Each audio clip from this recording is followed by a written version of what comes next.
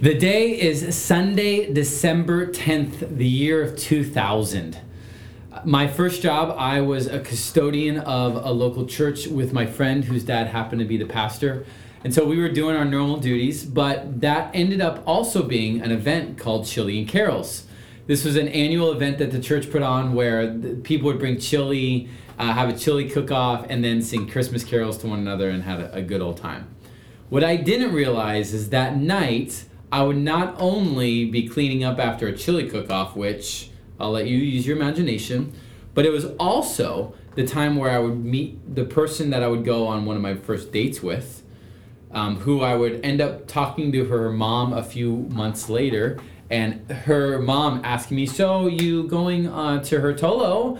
And while I was not originally planning on it, I felt kind of backed into a corner, and I said, "Looks like I am."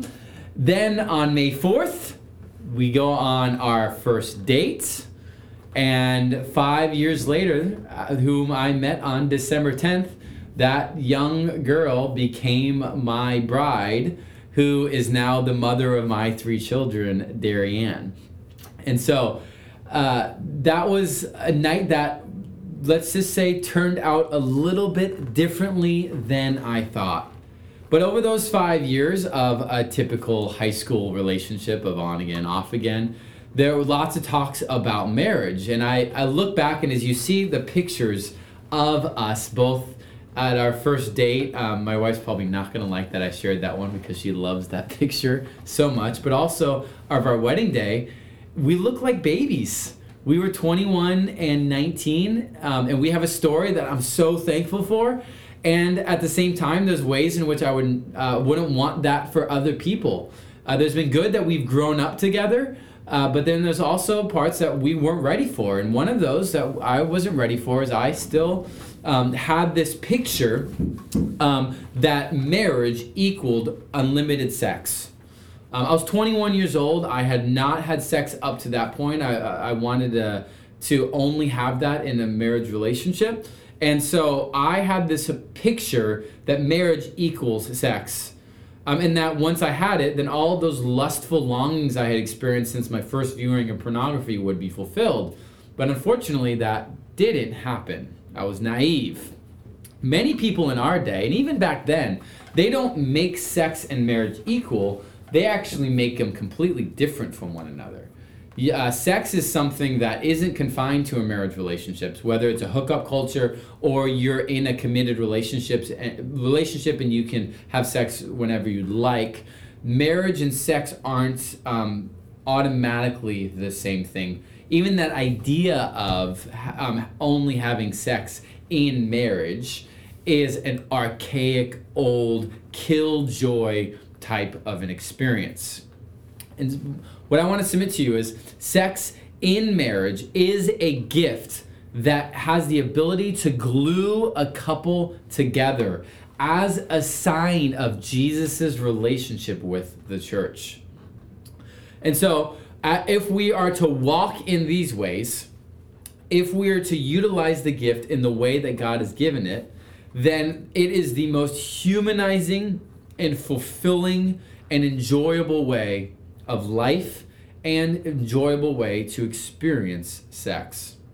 Now, to my friends that don't believe the gospel, that have not yet professed faith in Jesus, I want to just kind of share with you briefly, and as a reminder of those that do believe this, a little bit of a picture biblically of what marriage is all about. What is it for?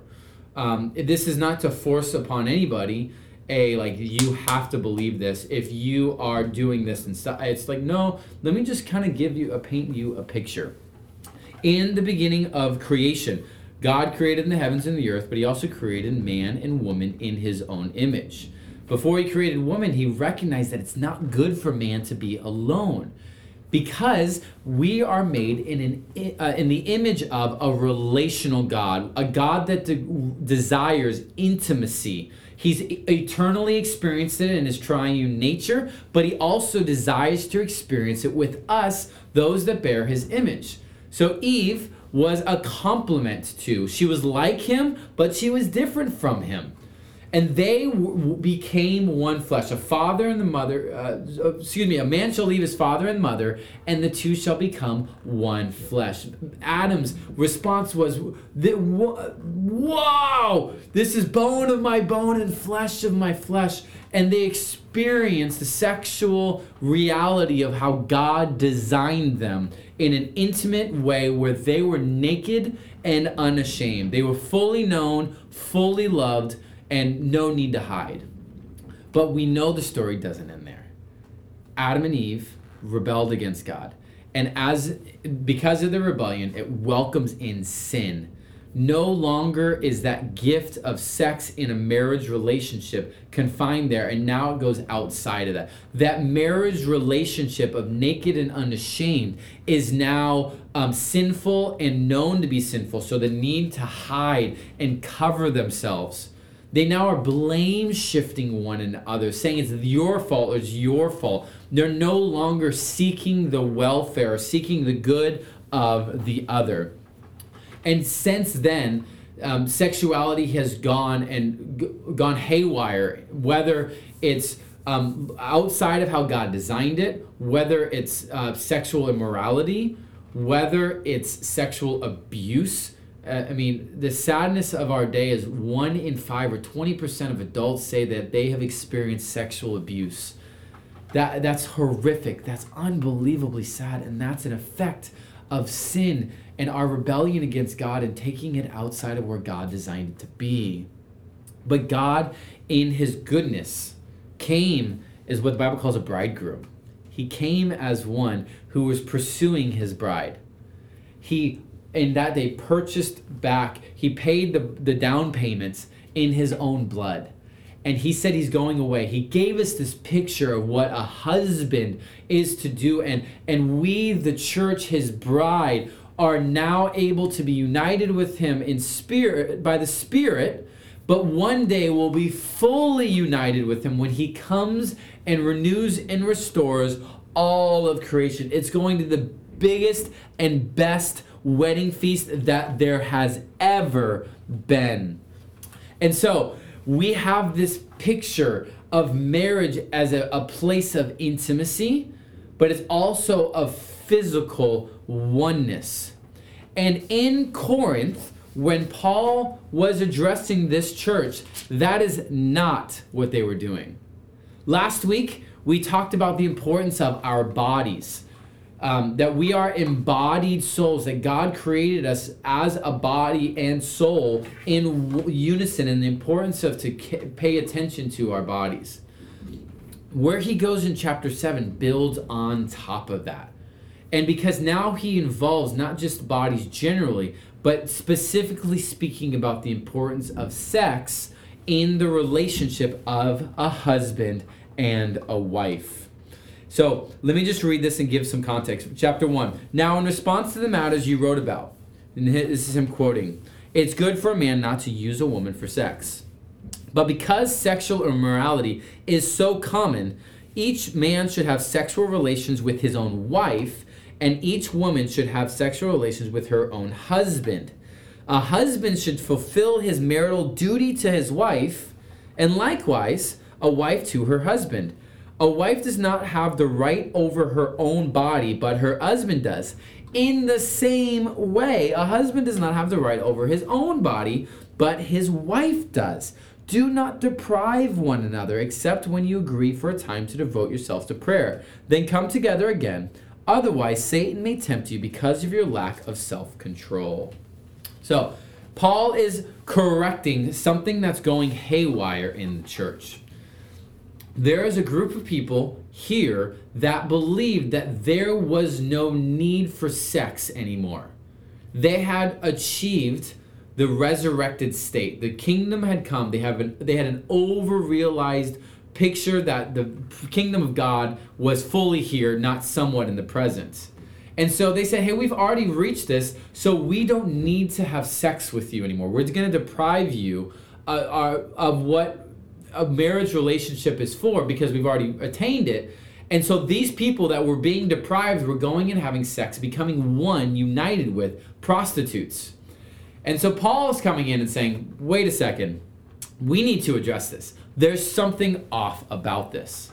And part of the reason why it's off is that he had a picture of what the marriage relationship was supposed to be like. And so he talks about that to the Ephesians church in chapter 5. Starting in verse 21, submitting to one another in the fear of Christ. Wives, submit to your husbands as to the Lord, because the husband is the head of the wife, as Christ is the head of the church. He is the Savior of the body. Now, as the church submits to Christ, so also wives are to submit to their husbands in everything. Husbands, love your wives, just as Christ loved the church and gave himself for her, to make her holy, cleansing her with the washing of water by the word. Going down to verse 30. We are members of his body. For this reason, a man will leave his father and mother and be joined to his wife, and the two will become one flesh. This mystery is profound, but listen to this. I'm talking about Christ and the church. Paul has this biblical understanding of marriage, and he has this understanding of how a marriage relationship is supposed to work. I'll use the language of ordered equality. They are equal. They are one, both as image bearers of God. They both have responsibilities to think of the other person prior to themselves. For the wives, it was to submit to their husband as if submitting to Jesus. To the husbands, it was to love as Jesus loved. Now, a lot of times this is taken to the point like, hey, wives, submit to me. I'm like the head of the church. That is not what that passage is talking about. This passage says that the husband is to lay down his life as Jesus laid down his life for the church. How did Jesus do that? Death.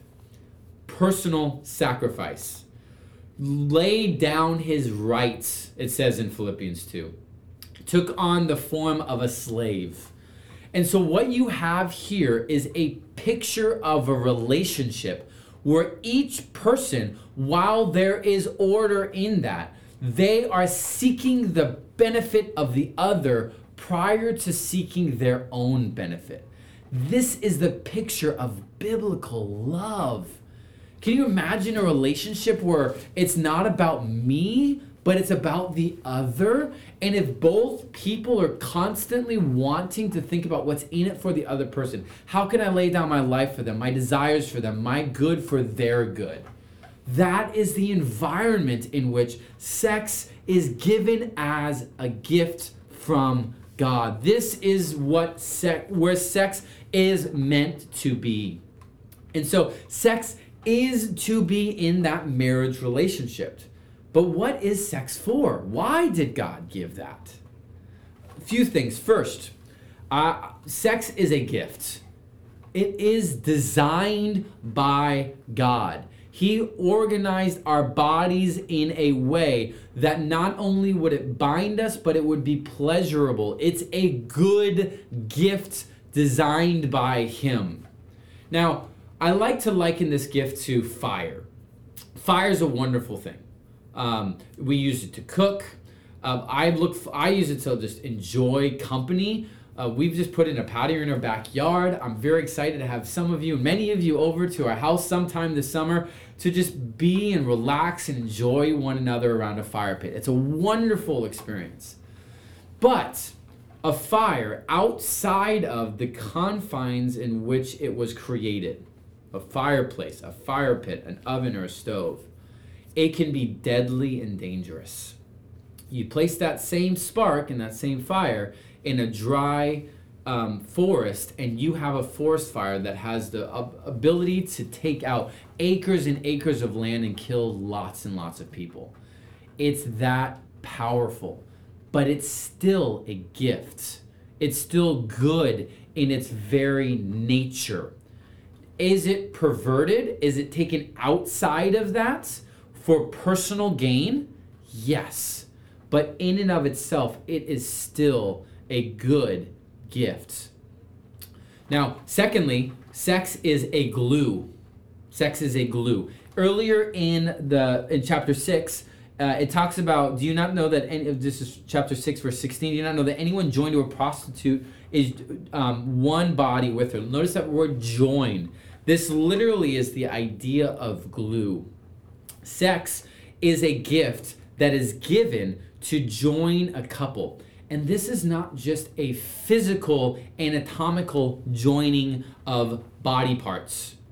This is a joining in the deepest parts of our desires and longings.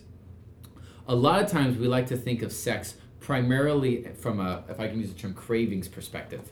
This is where orgasm takes place. This is where the physical act is. This is my 21-year-old self thinking this is what the purpose of sex is just to have an orgasm and mutual orgasm, okay? Now, the problem with that is, and now those are good things. That is an amazing thing. That is something our bodies are designed for, and it's a good thing. That is part of what joins us together.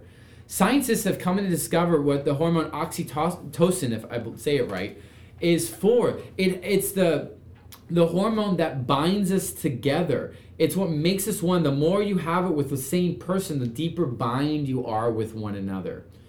But it's not just a physical craving to be met. Sex is a glue because it is two becoming one, not just physically, but from a body, soul, spirit perspective. You are becoming one. This is the picture of intimacy. And this glue has a goal. So not only is sex a gift, not only is it glue, the goal of sex is intimacy. It's not just craving satisfaction. It is that you are bound together in oneness. And that is the purpose of it. It is the invitation to every time you and I have a sexual craving, it is a way in which our body is telling us that we long to be intimate with another. We long to be known, to be fully known, to be unashamed, to be naked and unashamed, even if I use the biblical language. That's the purpose of sex. It's to build that oneness and to be intimate with one another, not just physically, but deeply bound together as one. That's the beautiful picture of what God has designed the gift of sex to be. And so that's why it's confined to that place. I was having a conversation with a friend years ago, before I was even married, telling him of my desire to not have sex before I got married. He was sexual, he had sex with a lot of people. And he said, oh, that's so archaic and blah, blah. I said, why would you ever want to do that? And I told him, I was like, well, part of the reason is because I'll have no one to compare them to. I will be able to explore, experiment, learn together, be bad at it, but get good at it together, find out what works together, serve one another in that way. And it can be an hour thing, and I have no one in my mind to remember or compare them to. That's a gift that God designed it for. And he looked at me and was like, wow, that would be so nice. Now, I know not everybody has had that ability. Some people you may have had with others. But even now, if you are married, if you're single, I have a whole week coming up next week about what Paul has to say about the high, good calling of singleness. But the gift of sex in marriage is ultimately about intimacy. But Paul is a realist too. That's why he says to not deprive one another in verse 5. He recognizes that we're still embodied souls. We still have physical desires. And so don't deprive or defraud one another of them. And notice the one another piece. Paul is making an unbelievable statement here. The same authority that a husband has over his wife. Now, the husband could divorce the wife at any time for whatever reason he wanted to. If she wasn't fulfilling him sexually, in that culture, he could have just signed a divorce certificate and moved on. But what Paul is saying is this preposterous elevation. It's amazing in their culture. The same authority that a husband has over a wife, the wife also has over the husband.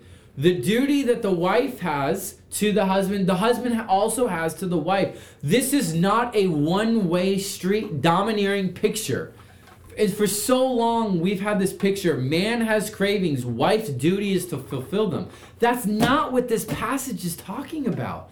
This is mutually satisfying. This is mutual care. This is laying down my desires for the sake of the other, because it's about intimacy, not just about craving. And so don't deprive one another, because there is cravings. They are needing to be met, but it's deeper than that. It's more important than that. That our intimacy is the goal of this. And here's the beautiful picture of this. One day, Jesus says, there will be no marriage and no giving in marriage. So this gift isn't the ultimate. It's a picture of what's to come. And that's because the picture of what's to come is the ultimate being known. You and I crave to be naked and unashamed, to be known and fully accepted, fully loved. In the gospel, you and I have that. And it's the gospel that allows for this marriage relationship to proclaim that to the world. I'm naked and unashamed. I'm known. I can be one with this person. I can be bound together, glued with them. And so Paul is bringing a reality to the future present. Yes, we have cravings. He says, don't deprive one another. But the goal of sex, the gift of sex, is that it's a glue for a couple. It's to proclaim the gospel. And the goal of it is intimacy. So you and I, brothers and sisters, have an opportunity to walk in these ways, to experience humanity in its fullest, to enjoy the gift of sex as husbands and wives, to experience the gift that it is, the joy, the fun, the pleasure that it is as a good gift. But ultimately to experience God in a new way, because it's about intimacy, not just about craving. So I don't know where you are in this journey, whether you're unmarried and looking forward to this. As we'll talk about next week, that level of intimacy can be known without the physical act of sex. Okay? Paul even gives he says, hey, if you are unable to limit your cravings, get married. He gives that in chapter 7. But that the goal is intimacy. You may be in a marriage relationship, and you may not be portraying the gospel in self-sacrifice. You may not be fully understanding the equality that comes with the order that God designs. That this is an invitation to you to sacrifice your desires for the sake of the other, to seek their benefit, not only your benefit. And ultimately to experience intimacy, because it's in that relationship that we're able to experience it in a way that gives us a picture of what God will be like. We long for intimacy. We long for oneness. And so as a church, may we be a people that proclaim the goodness of the gospel. We experience God's gift. We are bound in our relationship as husband and wife, and we can experience the future present. Let's pray. Father, thank you for the gift of sex. Thank you for the gift of marriage. Thank you that you've given them together to produce intimacy and oneness as you long to be one with us. So may we, your people, walk in the way that you've established morality in this world, so we can live the most flourishing human life possible. We pray in Jesus' name. Amen.